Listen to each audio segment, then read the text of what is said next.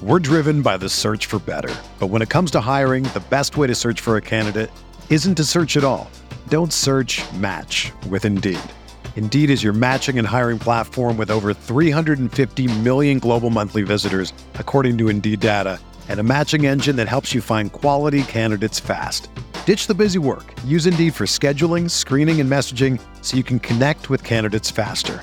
Leveraging over 140 million qualifications and preferences every day, Indeed's matching engine is constantly learning from your preferences, so the more you use Indeed, the better it gets. Join more than 3.5 million businesses worldwide that use Indeed to hire great talent fast. And listeners of this show will get a $75 sponsored job credit to get your jobs more visibility at Indeed.com/Blue Wire. Just go to Indeed.com/Blue Wire right now and support our show by saying that you heard about Indeed on this podcast. That's Indeed.com/Blue Wire. Terms and conditions apply. Need to hire? You need Indeed. Arizona, Colorado, Indiana, Michigan, New Jersey, Tennessee, and Virginia. WynnBET is now live in all these states, and the excitement of Wynn Las Vegas has finally landed in online sports betting and casino play. From boosted parlays to live in-game betting odds on every major sport, WynnBET gives you the tools to win. Sign up today for your risk-free $1,000 sports bet. Download the WynnBET app now or visit wynnbet.com to start winning. Dynasty Tradecast.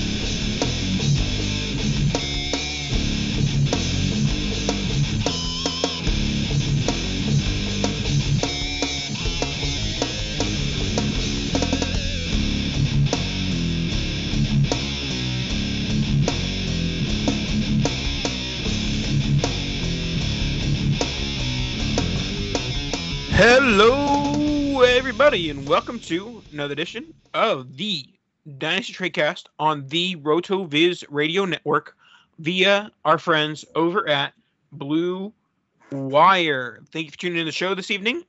Week 10, week 10 is in the books. We're more than halfway there, Dan, and I am joined today by my good friend, who I just said his name, Dan Sainio. That's me. After all of thes at the beginning of the show, I thought you were going to hit the Ohio State University, but here we are. So yeah, interesting week. A lot of strange roster moves, but we'll talk a little bit about it as well. But kind of a week that things got a little bit more normal. Aside from it seems like half the league is starting quarterbacks that shouldn't even be in the NFL, which is always fun. And it's normal NFL, I suppose, for us. Normal NFL indeed. So today we're going to start off by talking about a pair of players that went to the same college and now are on the same NFL team. We have the LSU running backs. We have, of course, Clyde Edwards-Helaire, who does not exist anymore. He was supposed to be coming back from IR soon, but that may not matter due to the performance of one Darrel Williams. Darrel Williams, just over his last, let's call it, 5 games, we have 23.9, 8, 17, 10, and then capped it off with a 29.4 point performance against the Raiders on Sunday night with 101 receiving yards on 9 receptions, along with 43 rushing yards on the ground for one Darrel Williams. For me, I see this is the death knell in the value of one Clyde Edwards-Helaire. You can call that an overreaction, it probably is, but Darrel Williams is producing like Clyde Edwards-Helaire never has, and like there's I don't see a reason to hand the ball off to Clyde Edwards-Helaire when you have Darrel Williams. Yeah, I mean, obviously Williams has been scoring points, but and I'm definitely not a CEH fan. The like we've always talked about, the attraction to CEH from a fantasy perspective was because of the team that he's on, the offense that he is in. With that being said, I do think that CEH is a better between the tackles runner. I don't think Darrel Williams excels there. Now, getting him in space, like a lot of these guys, is very important. I think if they can create lanes for CEH, he will excel as a between the tackles runner. But Darrel Williams, in my opinion, as a pass catcher, is well exceeds what CEH does and can do. So while I think that they very easily could just run Darrel Williams as your feature, I really do think it'll be not necessarily a 50-50 split, but I think CEH will probably dominate early downs between the tackles once he's back. And I think Darrel Williams will dominate a lot of the work through the air, maybe third down touches, goal line type stuff, which doesn't make a ton of sense, but he's a threat in the red zone. I mean, he's got a few touchdowns on the ground, and I think only one through the air, which is a little bit surprising. But I guess last night, we were, like you said, we're recording Monday night now, but last night on Sunday, we finally got to see kind of what Darrel Williams looks like when he's kind of a feature. He's always, he'll get 10, 12, 15 carries, whatever, but they really took advantage of him through the air, and they just kind of made the Raiders look a bit silly. Yeah, and I don't know how much this is a comparison between the Packers defense and the Raiders defense, but those were two completely different teams, Packers to Raiders. Like, the Chiefs were abysmal and barely an NFL team against the Jordan Love-led Packers.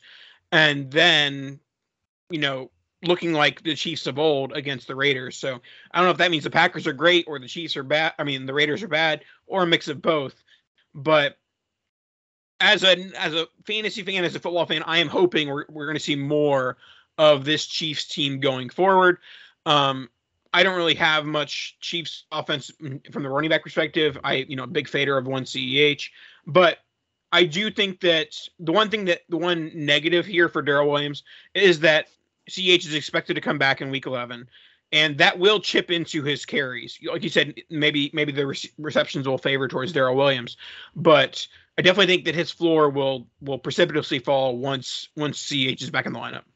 Oh, absolutely. I don't know how it won't, especially considering the draft capital, which I know at this point in the career, the draft capital makes a little bit less of a difference. But still, when you spend a first round pick on a running back, you're going to expect to at least use him for those first 4 years.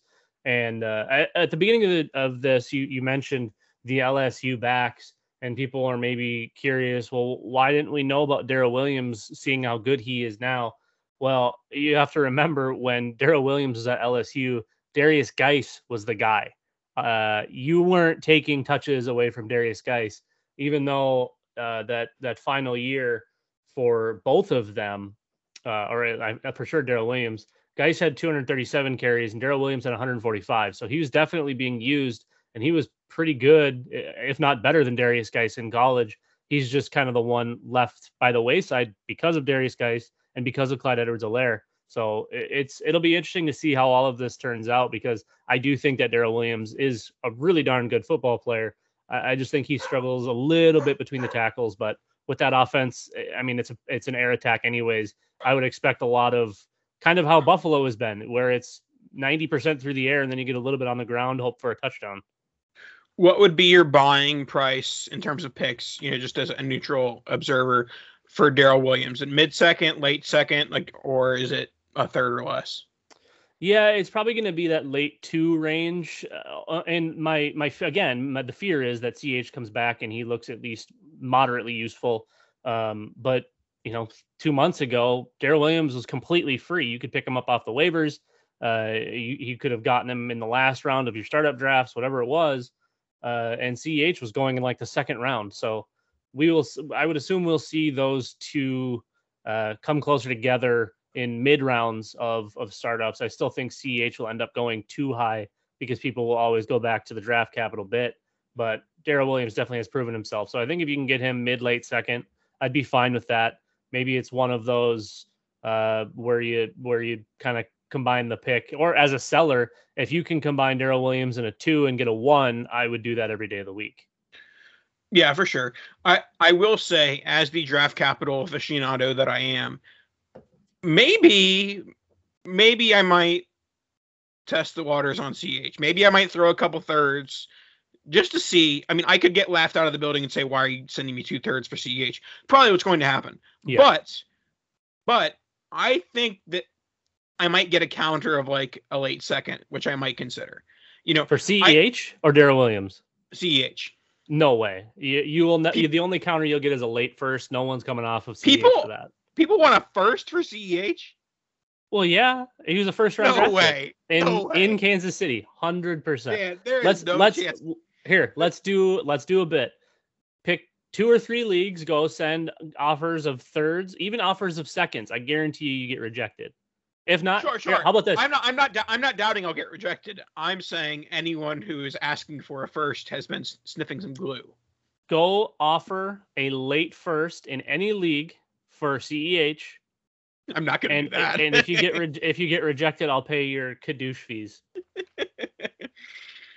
Or if you get accepted, I'll pay your Kadoosh fees. Oh, sure. That doesn't help me any. Anyways, here we go. So, Chiefs, yeah. So I'm fine with honestly going after either as a flyer. But if anyone has any sort of expensive price tag, like a mid-second for Williams or a late first for CEH, I would pass quite easily. Next, I feel like every year we kind of have if this guy gets hurt, he's the best handcuff in the game. And pretty much that this offseason was Aaron Jones. I mean, not Aaron Jones. It was A.J. Dillon in place of Aaron Jones. We're like, yes, he doesn't have much standalone value, which he's probably had more standalone value than many expected so far this year. He has 4 10-plus point games. So that's not bad for an RB2 in A.J. Dillon. But in terms of like, okay, this guy's the smash, like as soon as if Aaron Jones gets injured, he's a smash RB1. And he looked the part last night or yesterday afternoon with 66 rushing yards, 62 receiving yards, and 2 rushing touchdowns. So, the Packers offense looking pretty decent. Obviously only scoring 17 points, but not bad. So, Aaron Jones out 1 to 2 weeks. So, not huge dynasty implications, but we are going to see more of A.J. Dillon than we were expecting. We'll see RB1 type carries, and we'll see what he can do with it. I do think that there could be a selling opportunity after these 1 to 2 games. But the real question will be like, is anybody going to want to buy after these 1 to 2 games? Are they going to say, well, Aaron Jones is back, so they're back to a timeshare? I think there's been kind of a sneaky under the radar like move of people going and acquiring A.J. Dillon. I mean, did we really think that given the history of the Packers, at least the recent history of the Packers, that Aaron Jones was just going to be the guy? Like, okay, it's his. I mean, Jamal Williams took carries nonstop. A.J. Dillon has been kind of a thorn in the side. There's been some games where he only gets like 4 or 5 looks. But even so, those games, when we look at these ones, obviously Aaron Jones got hurt. And A.J. Dillon you said he was good. I thought he was very mediocre. He had like 20-some carries for 60 yards, which is not good considering volume. You chase volume. And I actually do think A.J. Dillon is probably better than Jamal Williams was. And I was a huge fan of Jamal Williams. But I kind of have always had this expectation that A.J. Dillon was going to take a ton out of Aaron Jones' workload, and people just kept moving him up when Jamal Williams left. And I never really understood it. But Aaron Jones still has way higher upside, especially considering the red zone usage. So I think after this 2 weeks, until Aaron Jones comes back, I think if A.J. Dillon puts up big numbers, you might be able to get prices for A.J. Dillon that are going to be similar to those of Aaron Jones. I think his price has a real opportunity to skyrocket over these next couple of games, especially if he looks good against the Rams. So he's got Minnesota this next week, which their defense has either been really good or really bad. And we know how Aaron Rodgers can take advantage of them. So if A.J. Dillon looks the part after these next 2 games, I feel like his price is going to go way up. And whether you want to hang on to him or not, I feel like there's going to be a lot of free value there just because I don't think there's a clear-cut RB1 on this roster. Yeah, I agree. I think that it's mostly going to be a timeshare, moving forward. Aaron Jones has the long-term contract. A.J. Dillon has 2 more years on his rookie contract, plus the rest of this year. So Yeah, not a ton of fantasy value there, but still, my original point: when one of them is injured, the other one's going to eat. Oh, 100%. Like just like Kansas City, given the nature of the offense, that running back position is, I mean, it's got so much value just because of the offense and what it can do. That offense is so good in the red zone, obviously with Devontae Adams getting the majority of that work. But when you remove Robert Tonyan from that, that bit, then these running backs become even more valuable when you take away that big that big red zone target. So it'll be interesting to see the breakdown once Aaron Jones comes back. I have a fear that it's going to be that 50-50 or 60-40. It should still be in favor of Jones considering the contract, but with these Packers, they just like to keep us wondering. And now let's move on to our next topic. And we have a bit of breaking news, Dan. Brian Edwards is a listener of the Nice Tradecast. I don't know if you ever knew that. We found that out because at the end of last week's podcast, we were like, where is Brian Edwards? Does Brian Edwards exist? Is he an actual football player? I thought he would have all this opportunity, yada, yada, yada. Well, he decided prior to Monday Night Football starting that he would be the number 8 scoring wide receiver on the week with 17.8 PPR points, 3 catches for 88 yards, and the touchdown.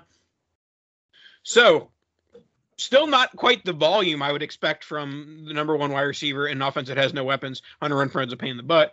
But at least it's not a bagel, not a 0. Congrats, Brian Edwards, on your solid fantasy week.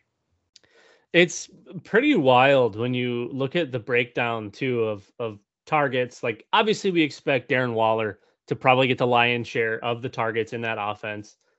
Well, he only had, I shouldn't say only, he had 7 last night, and Hunter Renfrow led the team with 9. That should never be the case. Josh Jacobs had 5. Then you get to Brian Edwards with his measly 4, and he turned him into 3 for 88 and 1. Strange how you throw it to your good players and good things happen.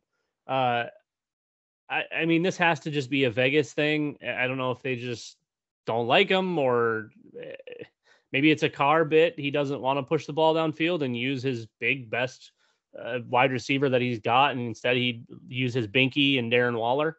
I'm not sure. Hunter Renfrow isn't it. If you roster him and you can sell him, please do so we can stop doing this. Maybe if he starts moving off some rosters, the Raiders will be like, hey, we should try this Brian Edwards guy. Maybe the Raiders will start listening to the podcast and figure it out instead of just Brian Edwards. Okay, so I was slightly joking about the breaking news for the Odell thing, but as we're recording, I do have some breaking news. Odell Beckham with his, route running that caused a stir in Cleveland. It's already causing a stir in Los Angeles because he changed his route and Stafford threw a pick. So, so going with the Odell Beckham regime, at least in the first quarter of Monday night, going very well for the Los Angeles Rams. All right, let's go to our next topic, which is going to be another player. A player who has returned to where his glory days. I don't know what the beat of that song is. Cam Newton has returned to the Carolina Panthers. He, on his first 2 snaps, Dan, he scored a touchdown on both of them. One on the ground and one through the air. Didn't get much action elsewhere, mostly because, you got to learn a playbook in 4 days, and that's kind of hard to do. But it was announced by Matt Rule that as long as Cam's comfortable, he will be starting the following week. So this is going to go back to Cam just a few years ago, that I think this is going to be very good for fantasy and probably not that great from an NFL perspective. I think that Cam is going to position himself with DJ Moore, with Robbie Anderson, to be, a mid QB2, so a very solid option in Superflex the rest of the way. Unfortunately, I dropped all my Cam in my Superflex, and when the news dropped, I looked to see all my leagues. All the Superflex shares were already picked up, so now I have several 1 QB Cam shares. Yeah, I struggle with this one because I was a huge fan of Cam, but we also have to realize that 2015 is never occurring again. That was a right, unicorn. That's not what the price is. The price is like a late second. I understand, but if you read Twitter like the rest of everybody, everyone's like, "Oh my God, he's back!" Like, look at that. He threw 4 passes, had 8 yards. great, really good stats. He had 3 carries for 14 yards. Not good. This isn't the Cam that we're used to. His arm is still dead. This is terrible for DJ Moore. Who cares about Robbie Anderson? He had 1 catch for 1 yard and 1 touchdown. Really cool like that. This is horrendously awful for Christian McCaffrey, in my opinion. We've officially arrived in Vulture Town. Cam Newton's going to have 17 rushing touchdowns and negative 18 yards. I get it, but I don't get it. This will be the one and only compliment I will ever give Sam Darnold. So everybody get your tape recorders ready. Sam Darnold is better than Cam Newton. This doesn't give anything to the Panthers in any sort of way. I don't think it's good for fantasy. Bad for the NFL. I don't think it's good for NFL. I don't think it's good for fantasy either, unless you're just chasing touchdowns, which is what it will be. Sure, but chasing touchdowns fine.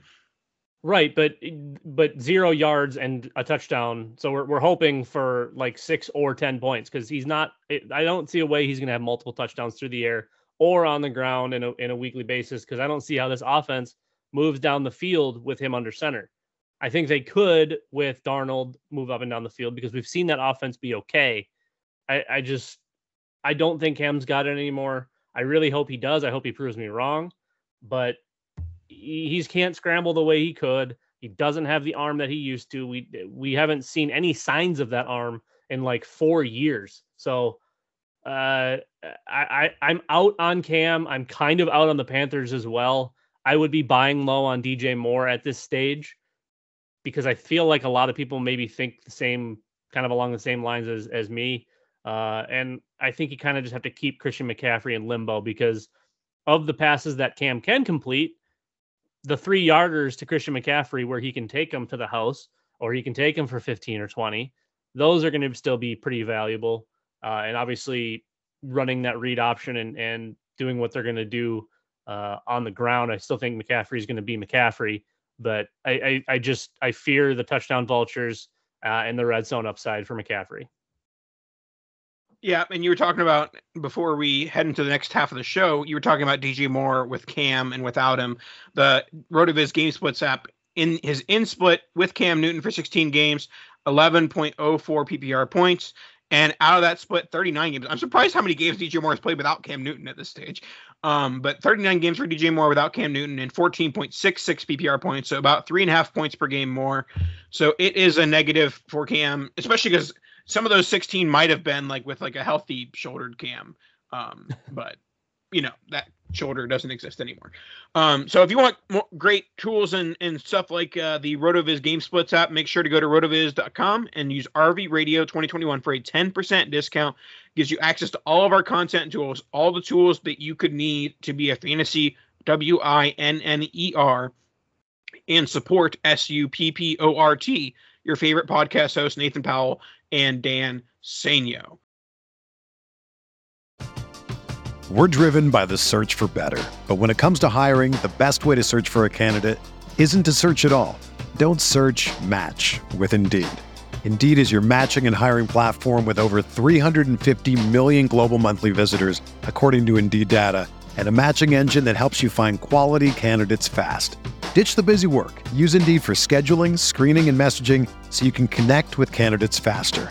Leveraging over 140 million qualifications and preferences every day, Indeed's matching engine is constantly learning from your preferences, so the more you use Indeed, the better it gets.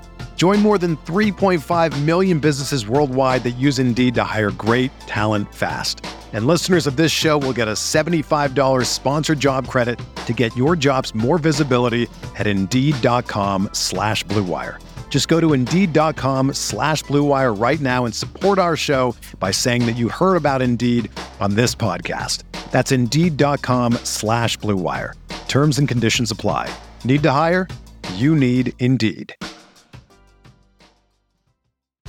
Whether you're a world-class athlete or a podcaster like me, we all understand the importance of mental and physical well-being and proper recovery for top-notch performance. That's why I'm excited that Unified Healing is sponsoring this podcast. Unified Healing is a new and super innovative global network of wellness centers powered by Energy Enhancement System, or EE System. If you haven't heard of the EE System, you'll want to listen up. This technology promotes wellness, deep relaxation, purification, and rejuvenation.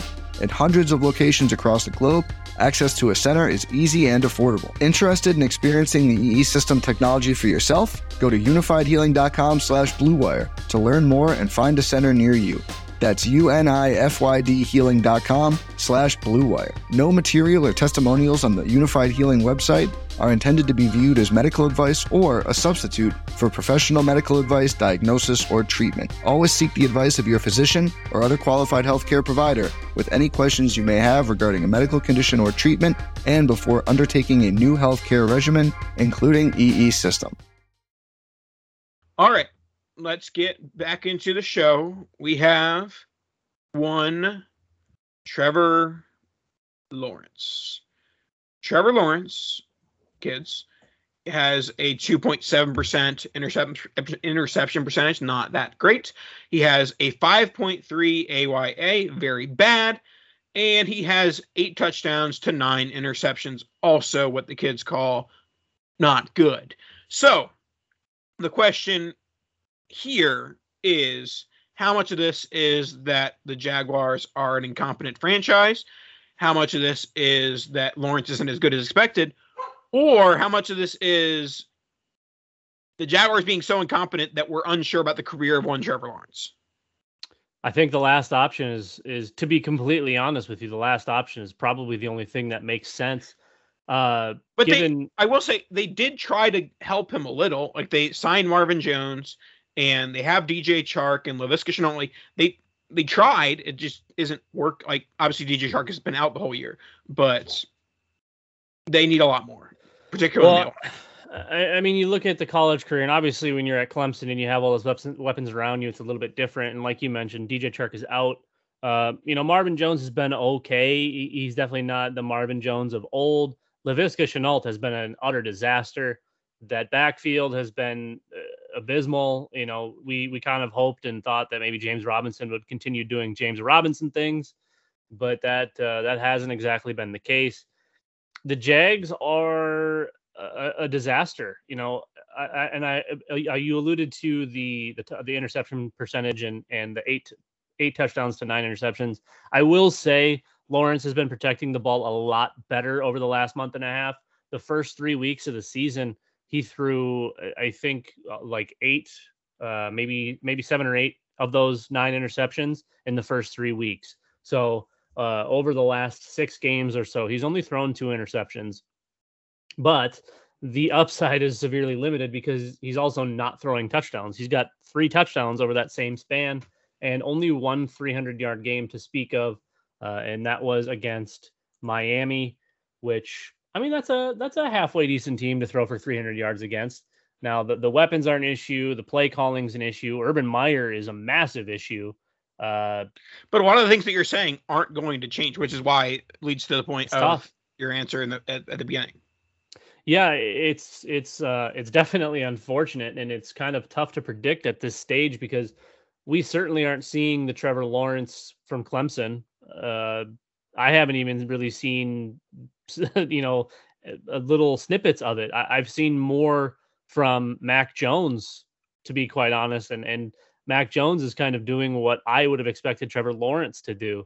Now, I do anticipate a huge sophomore leap coming out of Trevor Lawrence for Jacksonville, but that's going to require them to upgrade their offensive line, get DJ Chark healthy, get Laviska Shenault back on the path that he was on as a rookie.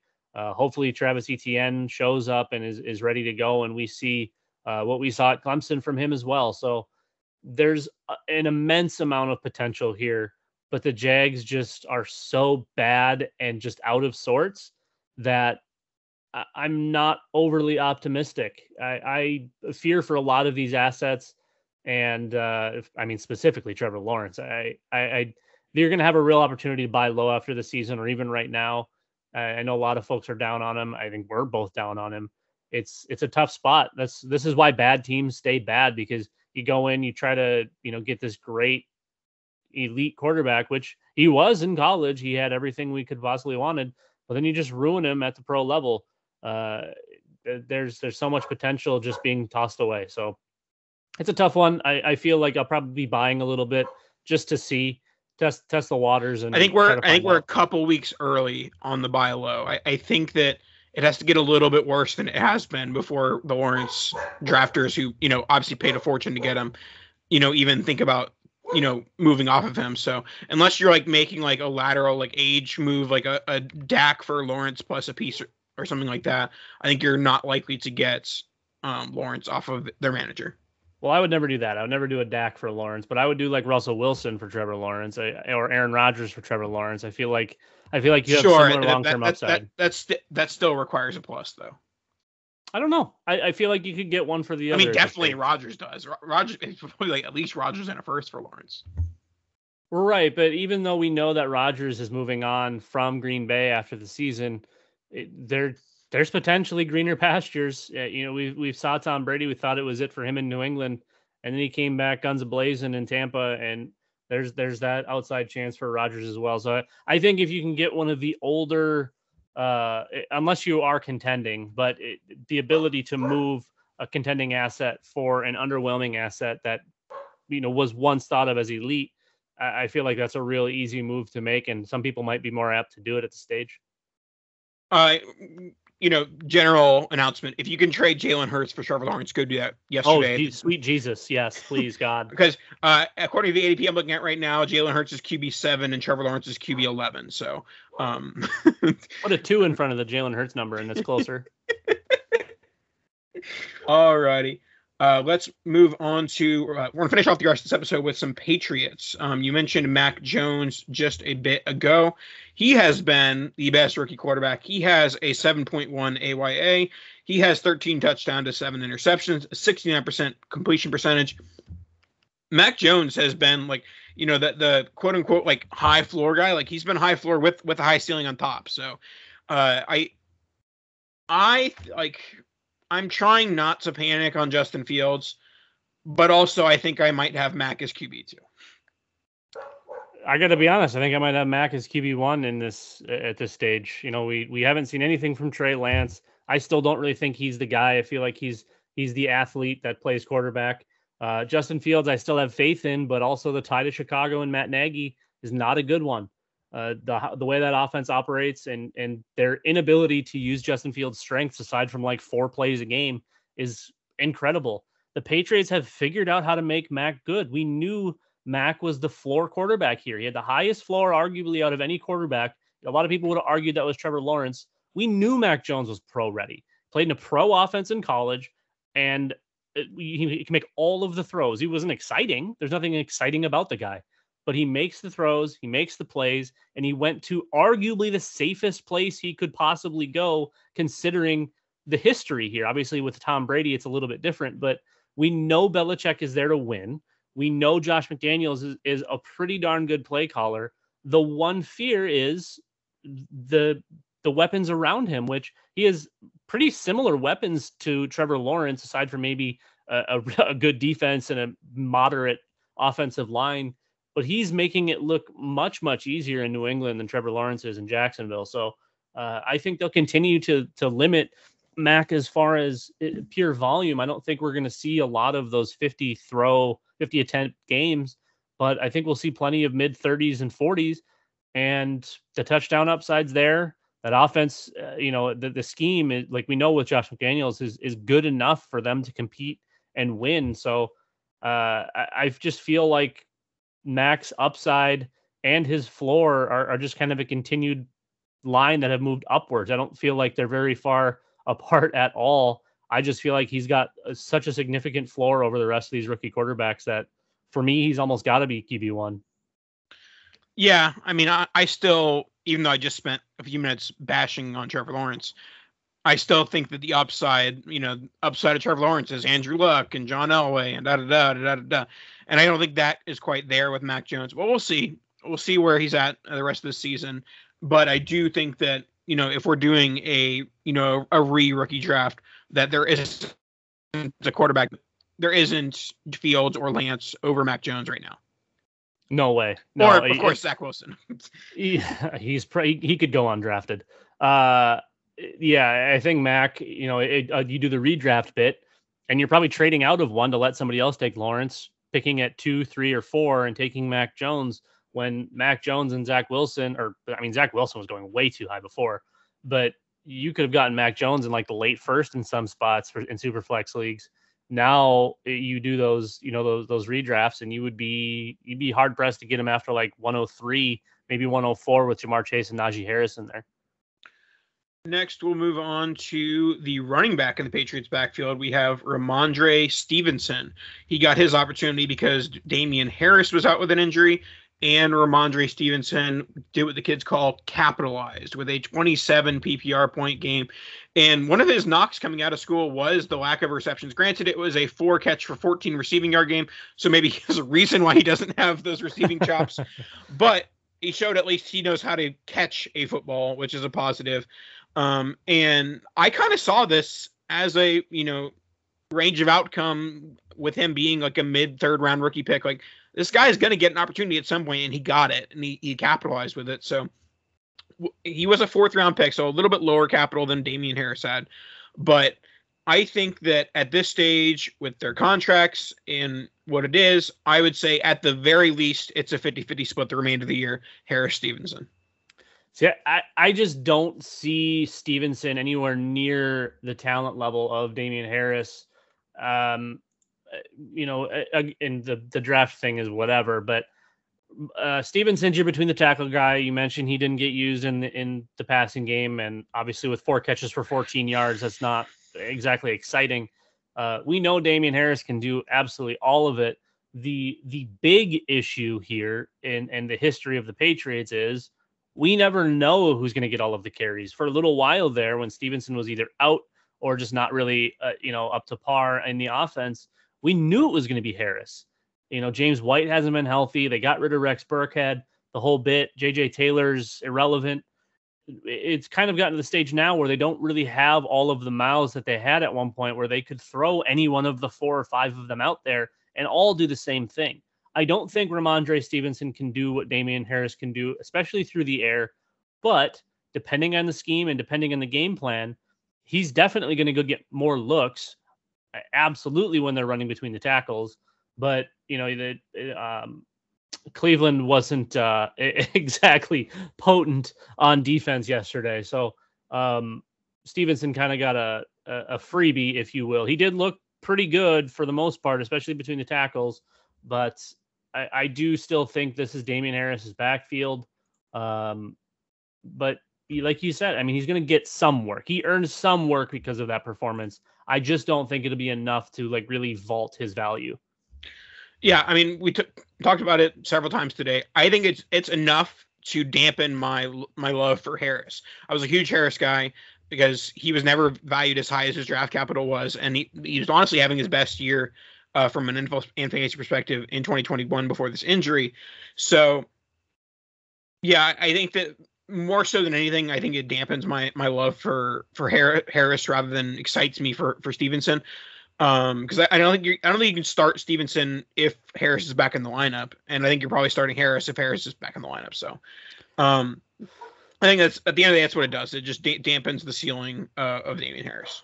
And the big fear here for both of these guys is the target volume through the air. I don't really think either one of them are going to get enough work where we can vault either one of them up higher than kind of where they've been, even if they are playing well, especially considering you've got Hunter Henry and Jonnu Smith, 2 guys that are just going to absolutely consume those short area and mid-range targets that running backs would normally get. Damian Harris only has 13 targets on the season.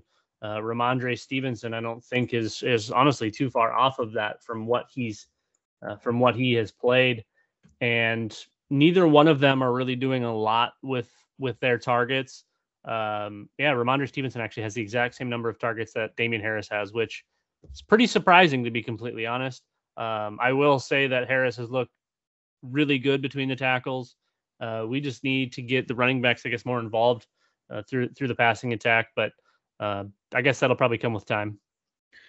All right, and we'll wrap up the show with the New England Patriots pass catchers, highlighted by the fact that Jakobi Meyers, after previously holding the record for most receiving yards by a person who had not scored a receiving touchdown, Jakobi Meyers found his way into the end zone at the end of a blowout. The entire Patriots team went from the sideline to the back of the end zone to celebrate with him. It was a very nice moment. But Meyers has been an interesting fantasy asset. Kendrick Bourne was the highest scoring fantasy asset of the day for the Patriots receivers. But I do think the Meyers is the more interesting long-term asset. He's not going to be a ceiling play. He's not going to be a floor play.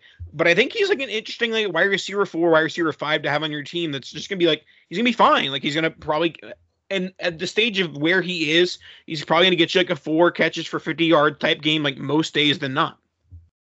Yeah, I mean that pretty much is his floor. It was weird too after the first month of the season, give or take. He was averaging 10 targets a game, and doing okay with them. Obviously, with new rookie Mac Jones still trying to figure the NFL out, the passing attack wasn't exactly potent, so there wasn't really any big numbers coming from that.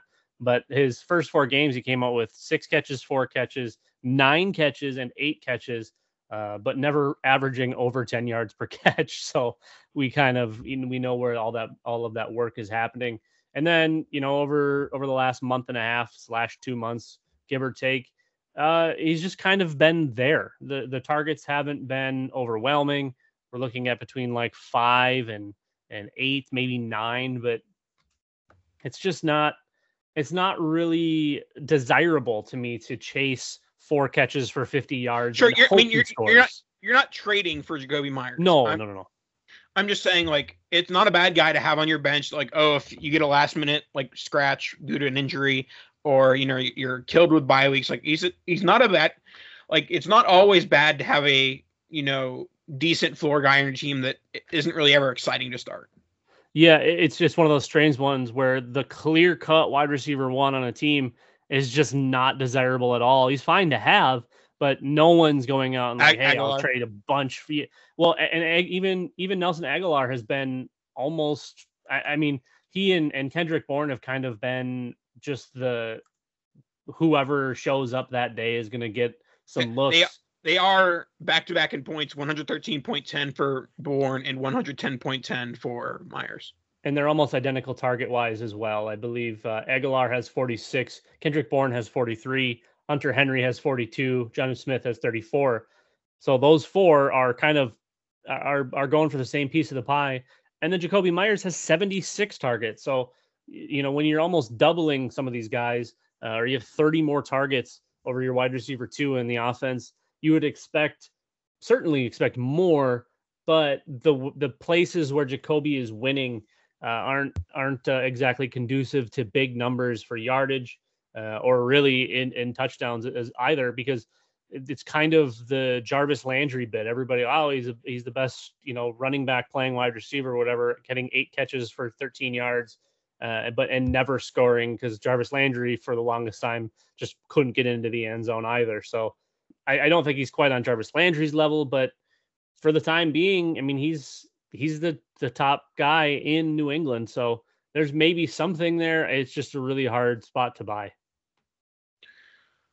All right. And of course, Hunter Henry, seven receiving touchdowns through 9 games. So apparently he's going to be the touchdown vulture for the New England Patriots, along with Damian Harris once he gets that red zone work as well. So any last words on the Patriots or Week 10, Dan? No, it's a weird spot. I don't know that necessarily any of the assets are buys outside of Mac Jones, but maybe if you could get Damian Harris for a discount, I maybe would try. I don't think you're getting Ramondre Stevenson for market value after that game, and I'm not really sure that that's justified. But it's a weird spot. And last but certainly not least, R.I.P. N'Keal Harry. Oh my goodness. Laquan Treadwell and N'Keal Harry have taken at least 6 years off my life. Those two are that Spider-Man meme where they're pointing at each other. All righty. That should wrap us up for this evening. Now I'm going to go cry in a bowl of cereal or something. That should wrap us up for this week. We'll talk to you guys next week. Kadosh!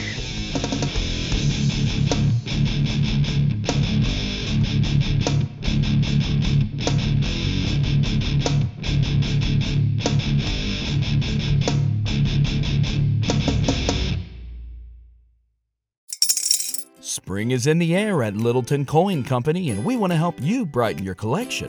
Visit us at littletoncoin.com all month long to enjoy 15% off your purchase. With a wide selection of coins, paper money, supplies, and more, Littleton Coin Company has something for every collector's taste. Use promo code SPRING at littletoncoin.com for 15% off your purchase all month long. Restrictions apply. Littleton Coin Company. Serving collectors since 1945.